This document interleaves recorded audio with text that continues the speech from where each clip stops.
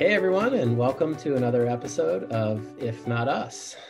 We are a podcast that talks with everyday humans that are working to make the world a better place and tackling very important issues. I am one of your hosts, Eric Fakis, joined by my co-host, Clara Campbell.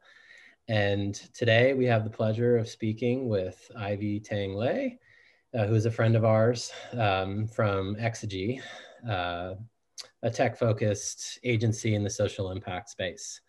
So how are you guys doing today? Good. Thank you so much for having me. Absolutely. Doing well. Really excited to have you on and talk about a super important issue. For background on today's episode, Ivy posted an open letter, Dear America, Asians are not your model minority, and was just super moved by it and wanted to make sure that we were bringing it to light and sharing in more deeper detail the importance of what we're experiencing today with a real big rise in racism and hate against the Asian American community. So I would love to share in detail Ivy's letter, and I've asked Ivy to kick off the episode today by reading that open letter. Thank you so much, one, for giving and making the space for an important issue like this. I'd like to first walk through the visuals that are used in the open letter for folks who are listening on their headphones. The first is that before you even get to any text is a photo that one of my mentors, Corky Lee, who recently passed from COVID-19, took in 1975 at a Peter Yu police brutality protest.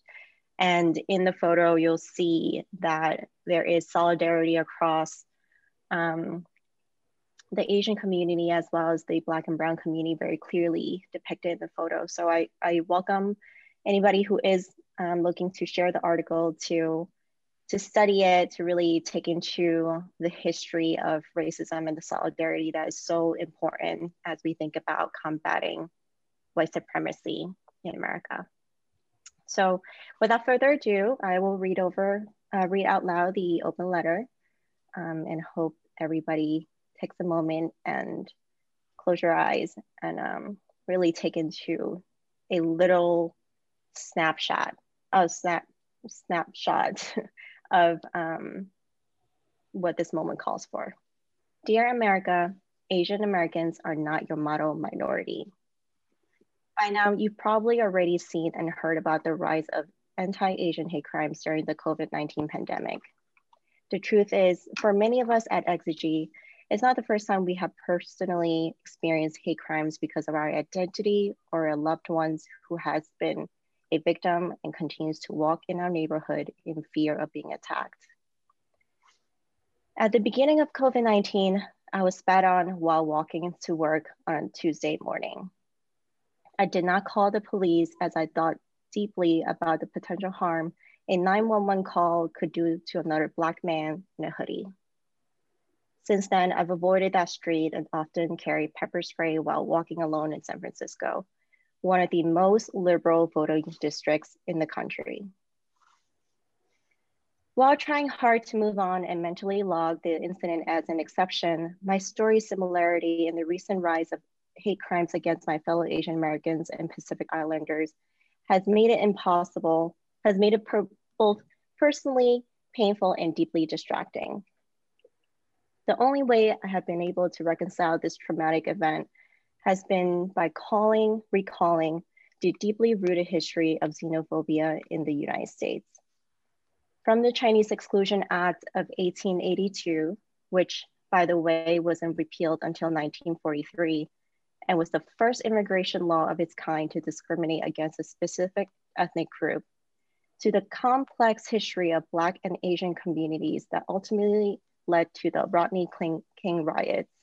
Racism is another pandemic that continues to kill and destroy our communities.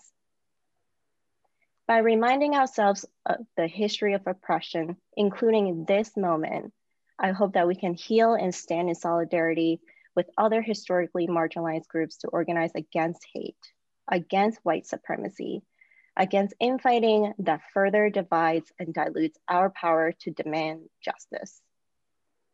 One of those actions, especially as a Silicon Valley social impact organization, is calling out the ways that the tech community has embraced harmful Asian sentiments and how it shows up both at work as well as the work that we do.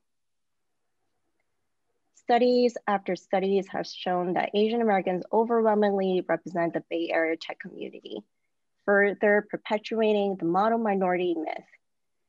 At the same time, disaggregated AAPI data has been put on the back burner, erasing our elders, low-income households, and non-English speaking communities from major reports and analyses that determine funding opportunities for grassroots organizations. As a former DACA recipient, I seldom felt represented, even though 1 out of every 7 of the total 11 million undocumented community identify as AAPI. From immigration reform to today's COVID-19 vaccine rollout plan, AAPIs have been consistently left to their own accord to navigate complicated legislative policies, forcing our struggles to be buried behind cultural barriers within the complex and diverse spectrum that makes up the entire Asian American and Pacific Islander community.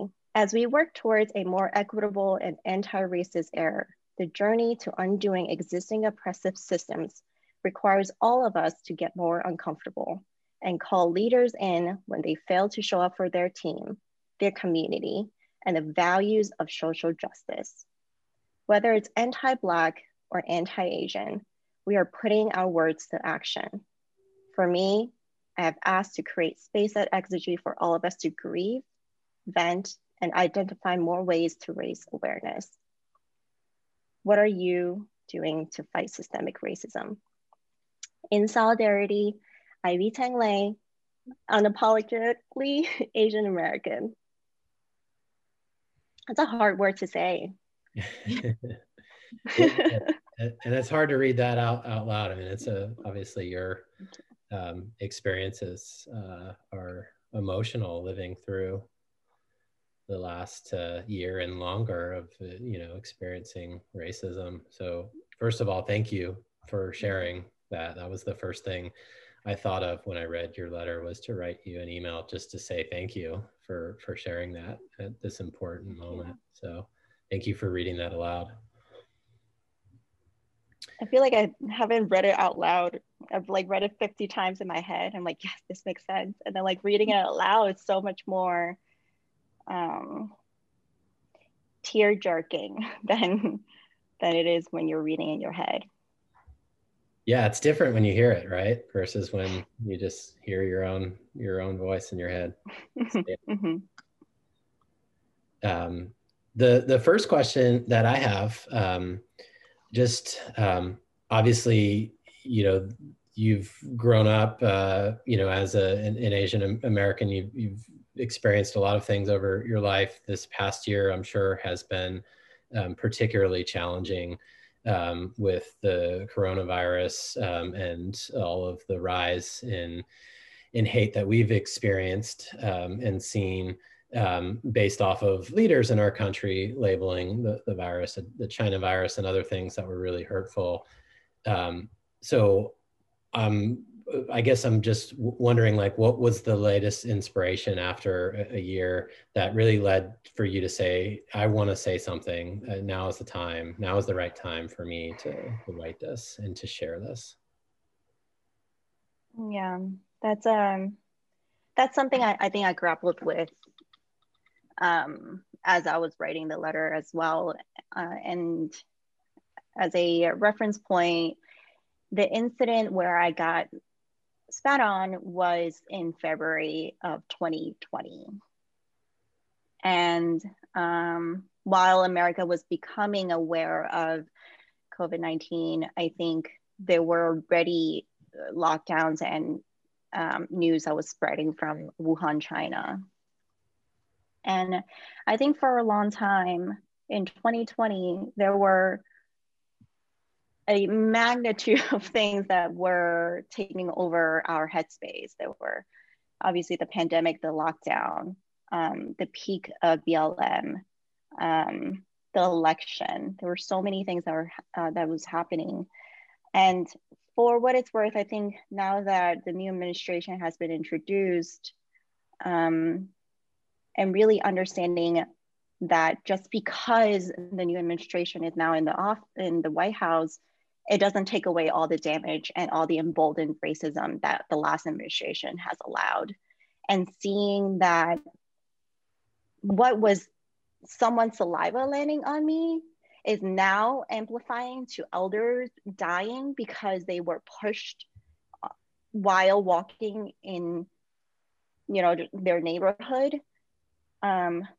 Really was like, who am I to hold on to that and be so fearful that if folks who are way less able or allowed or capable of speaking in this platform, then I must say something. And this letter really is just the beginning of it. It's, as I've said in there, it's not the first time Asian Americans are under attack. I mentioned the Chinese Exclusion Act. Obviously, everybody remembers vividly the last administration's rhetorics, but we must not forget the Japanese internment camp. Vincent Chen, who is Chinese American and was beat to death with a bat. And while two of his murderers screamed at him and said, if it wasn't for you Japanese people, we would have jobs. And they got let go with a couple $1,000 fine. So this moment and many more before and many more after is a moment to call for solidarity and unity. Mm-hmm. I really appreciate, Ivy, how you said, you know, drew that parallel between all the things that are happening and then thinking like, I can't hold on to this. I need to speak up. And I think that's really the kind of the exact sentiment that so many change makers and movement leaders have felt as well, right? Like, not like they were planning on becoming some kind of activist for something, but they, you know, found themselves and thought, well, our title, if not us, right? Like if I don't speak up, then who will? But I do think it's interesting, just the way you spoke about that was really moving and inspiring to think like, yeah, what are the causes and that I'm part of that I kind of just, it's easier to just hold on to them than actually step up and yeah, take action. Do something. Yeah. Sure. I mean, the other more morbid way of looking at it is that will not saying anything prevent incidents like this from happening? The answer is no. It's what is the pit bottom if you are already there? You might as well own it and then try to do something about it. But that's, you know, saying that everybody processes trauma very differently. You know, I have friends who are now driving to pick up their delivery order, even though they can walk there in a couple of blocks, because that's how scared they are. Like, I myself didn't walk my dog for 2 months after I got spat on, and I used COVID as an excuse, like, oh, we should just not be outside. But like, in reality, I was afraid of everybody who came close to me. And I think, yeah, to your point, everyone takes, you know, needs to handle trauma in their own way. But it is something where if you have the courage and you find the courage to actually share, I think it can be really powerful in encouraging others to do the same thing. Absolutely. I don't want to bring you back to relive painful experiences, but I wonder, especially for listeners out there who have never experienced something like this, like an incident like that, how did you feel how did it feel to be spat on your way to work? Yeah, I apologize for laughing because that's how I cope with trauma. I'm with you. So at the time, it was February. I had moved from New York city where I grew up, just end of September, so a few months ago.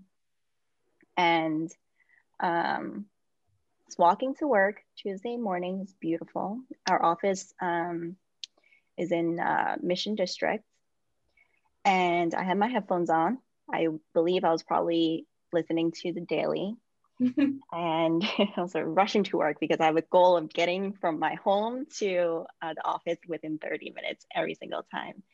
And as I was like speed walking up the hills of San Francisco, I then felt a presence in front of me. And that's when I switched my view from like looking at the cement of San Francisco to up where this person was standing in front of me.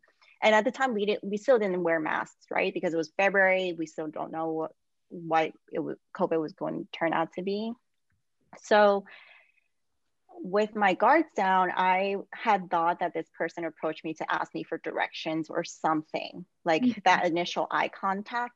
And that person looked me in the eye. He didn't just walk by, and it wasn't like a walk by spit. It was I'm gonna look you in the eye and spit on you and walk right away. And I believe I said something like, "What the fuck?" And then I turned around and he just kept walking. And I knew that there was a person who was right behind that person who kept walking, who spat on me at this point, walked past me. And that guy just looked at the other guy in disgust with his dog and didn't acknowledge me either. And so I was afraid to look down because that would mean that I have to inspect where his saliva had landed. And I called my partner and I was like, I just got spit on. And he was like, "What? Are you okay? Did you call the cops?" And then I said, I'm fine. I'm like afraid to look. I think I'm just gonna rush to the office and then like go from there. He's like, "Ivy, you gotta call the cops." And I was like, I really don't want to call the police on another Black man in a hoodie. And he like then asked, like, did he look like he was, in that house? Like, did he look like could he be causing harm to other people while he's on the street? And it's like, no, he looked like a perfectly like fine human being with no extra like bags or anything like that. It looked like he was just also walking somewhere else. And I, at the beginning, I really thought that there was just like another initiation to like the city of San Francisco and the problem of homelessness that we have here. But really, in hindsight, how could I not associate that with the sentiment that's like, there's a virus coming from China, and we're gonna start barring people who are coming from China, and the beginning of that, Yeah, and at that time, especially, I mean, through a majority of last year, that was the messaging coming from the White House, calling it the China virus, like Eric mentioned before. And yeah, I'm sure it must have been a really weird realization, to even just process that moment that somebody actually spit on you. And then secondly, to realize like, oh, this is a direct relationship. Like it's not, that's what, there's a message being sent here. That's then perpetuated all around by people who were in charge at the time. I appreciate your sharing that. I can't imagine, processing that myself.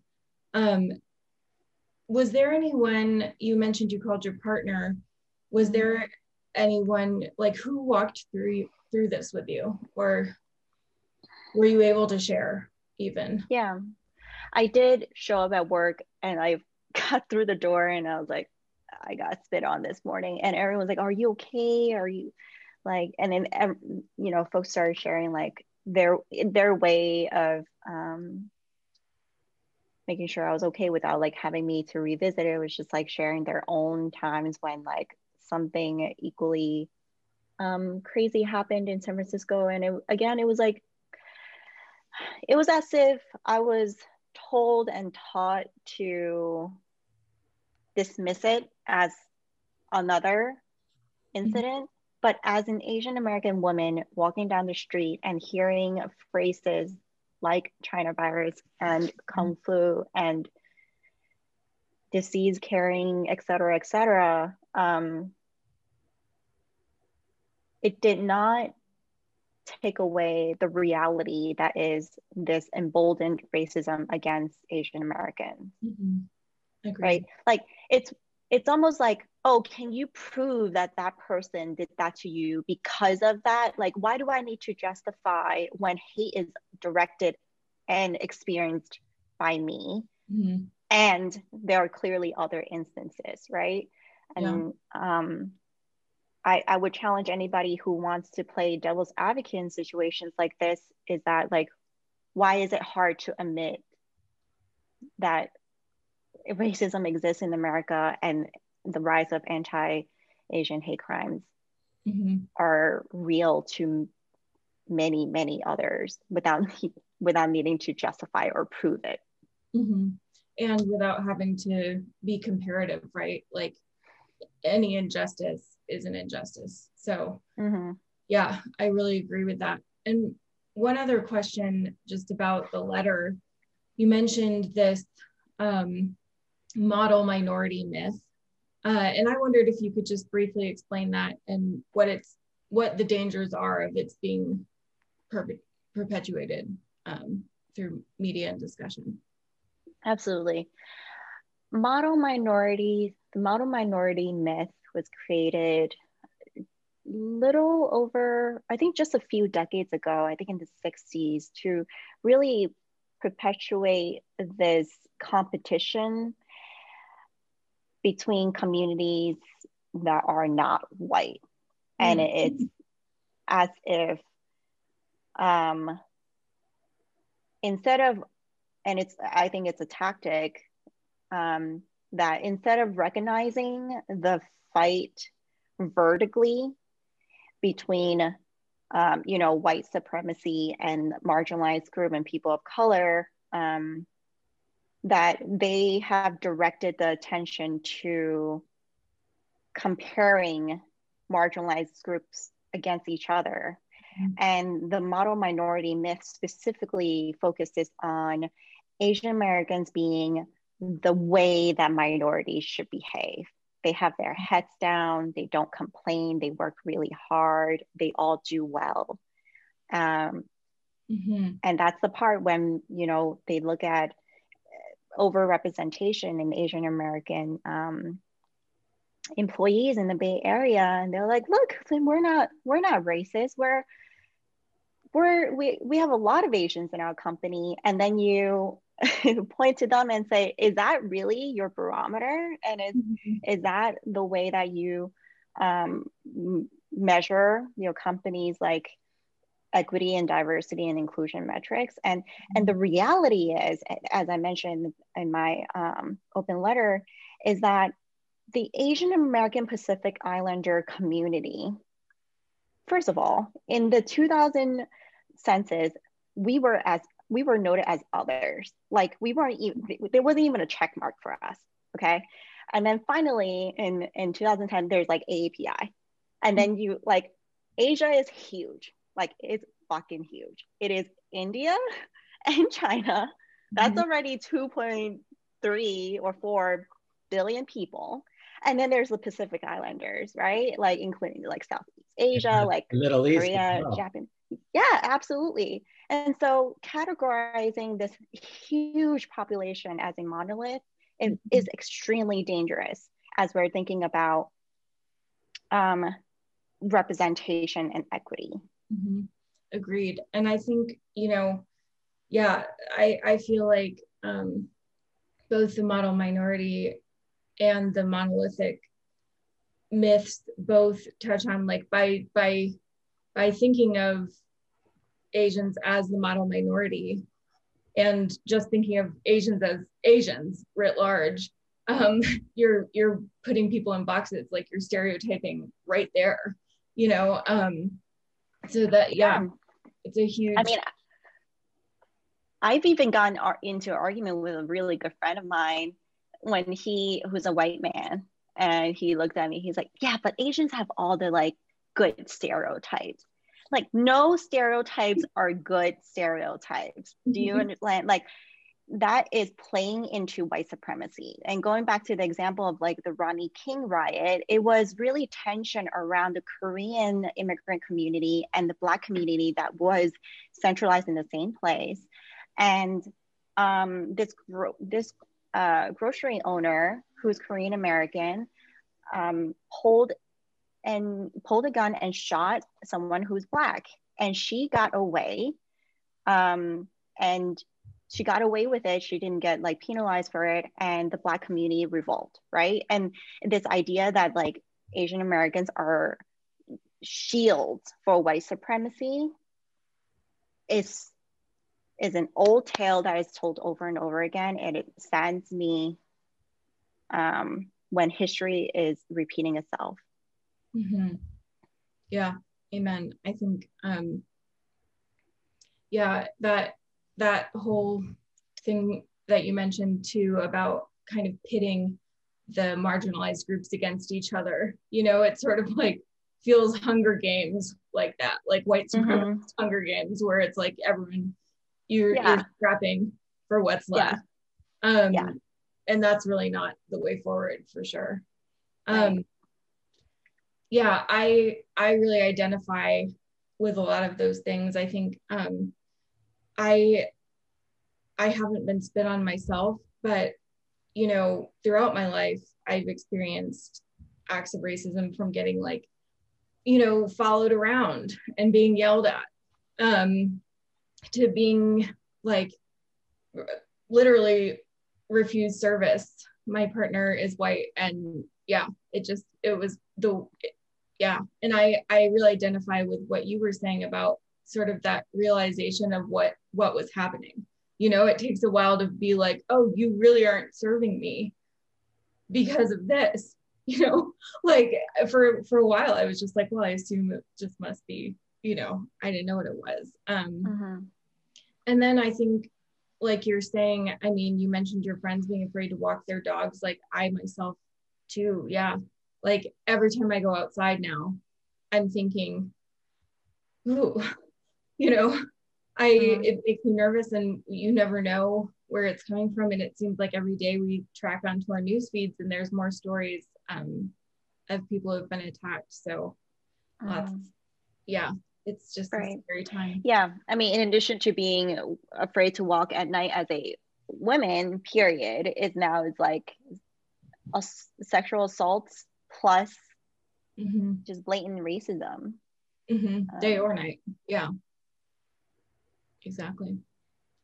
That's why people got to vote for the right people. Yes, please. I wonder if we could talk about sort of, I mean, you mentioned voting, so that's great. Need to do that. I wonder, Eric, if we could bring you in terms of taking action. And, you know, we've talked a lot about what is the place of the workplace. You were going to work, and then how your coworkers responded. I wonder, Eric, if you have thoughts about, as the CEO of a company, what are the roles of leaders, you know, across industries to confront racism and injustice? I know there's been a lot of ink shed on that, but would love to hear your perspective. Yeah, sure. I think, you know, from one perspective, it's nice to see what looks like a rise in awareness from a corporate leadership perspective, to stand with communities that are under attack. And we've seen an increase just in the last month or so of companies supporting Asian Americans as an initiative. However, in a lot of cases, it sort of falls flat, and it really feels like it's sort of canned messaging from a corporate PR department that's getting posted on Twitter and things like that. So I think it's just really important that as a company leader, we're recognizing the need to make public statements, but trying to do more, trying to figure out how we can be more helpful, trying to educate ourselves and our teams and integrate content into our internal meetings and DEI initiatives. But also really recognizing that as company leaders, we play a really small piece, a really small role. And certainly from a hiring perspective, we need to think about our goal at Media Cause is to hire a company that looks like the rest of the country, to make sure there is representation of all sorts, not just racially, but really to feel like we are a representation of the country we work in. Mm-hmm. I think in particular to recognize that like leadership isn't just coming from companies. You know, we need to think about how we raise our children. We need to think about how we hold our friends accountable, whether they be good friends and maybe just are miseducated on how to talk about a certain topic, or acquaintances of ours that, you know, really hold views that that aren't respectful to others. You know, and recognize that you know, voting is a big part of it, government leadership, and we've seen the results of leaders in our country using terms like the China virus and Kung flu, and how that's risen and led to more racism and hate against Asian Americans. So yeah, I just think it's so much bigger than corporate. You know, corporations did not create racism in this country. It goes so much deeper and so further back before companies had the power that they have. So, you know, I think it's important that everyone takes ownership and figures out how to each one of us really be a part of this solution to make sure that we can get rid of racism, or at least aim to, strive to, whether that's an achievable goal or not, that we're all doing our part in our lives, in all aspects of our lives, personally and in corporate settings. Yeah, I really appreciate that. And I really liked what you said at the top about moving beyond just kind of sentimental things, you know, putting out a nice little piece of language that makes it feel, you know, timely, but actually moving into how do we integrate that into more of our systems. Right. Like you said, yeah, we all have a special role to play, which I think gives us a good segue to, you know, my last question for you, Ivy. Just want to put out an acknowledgement that, you know, so often as in times like this where we're looking at how do we confront injustice, how do we confront racism, it's put on the people who are victims of this and marginalized communities to come up with the answers in addition. So we recognize that that's just another tension that's part of this whole field. But that being said, for people who do have good intention and who want, or even for those who have experienced, you know, things similar to what you've experienced, wondered if there were any resources or things that might be helpful that you could share. Absolutely. So at the end of the open letter, there is a list of resources that folks can visit on their own time. I think in general, there are three major buckets. One, continue to learn and unlearn the history of racism and how, whether that's at work or at school or in a home, that we one way or another perpetuate it, because what can come off as a joke really is not funny at all to another person, or as we've seen, deadly. Show up for folks who are under attack, whether that is Asian Americans, the Black community, the Brown community, anyone who is marginalized and under attack under the promise of this country. We should never leave another person feeling and having injustice done to them. Know when to report a hate incident. That's a mistake I had to learn. I think the more we have a consolidated, unified front as to what exactly is happening, and having a pulse on the community is extremely important. And lastly, where possible, donate to communities of your choice or organizations. I have listed some in the article if folks are interested, but if you just Google it, you will find many more. So please don't let the perfect be the enemy of the good. If a letter is what you can do, write that letter. But if you can do more than that, do more than that. But being silent is the worst option we have. Yeah. Well, thank you so much for sharing, Ivy. I know it probably took a lot of courage, but really, really that you spoke up. Thank you. And the disclaimer on my end is obviously I don't know the answer to everything. And I hope that more people can come in and say like, you should have done this. And I'm like, yes, you should. That's right. You go do it. And the only thing I hope is that more people are feeling less alone in this, because it is a journey we all have to fight together. Amen.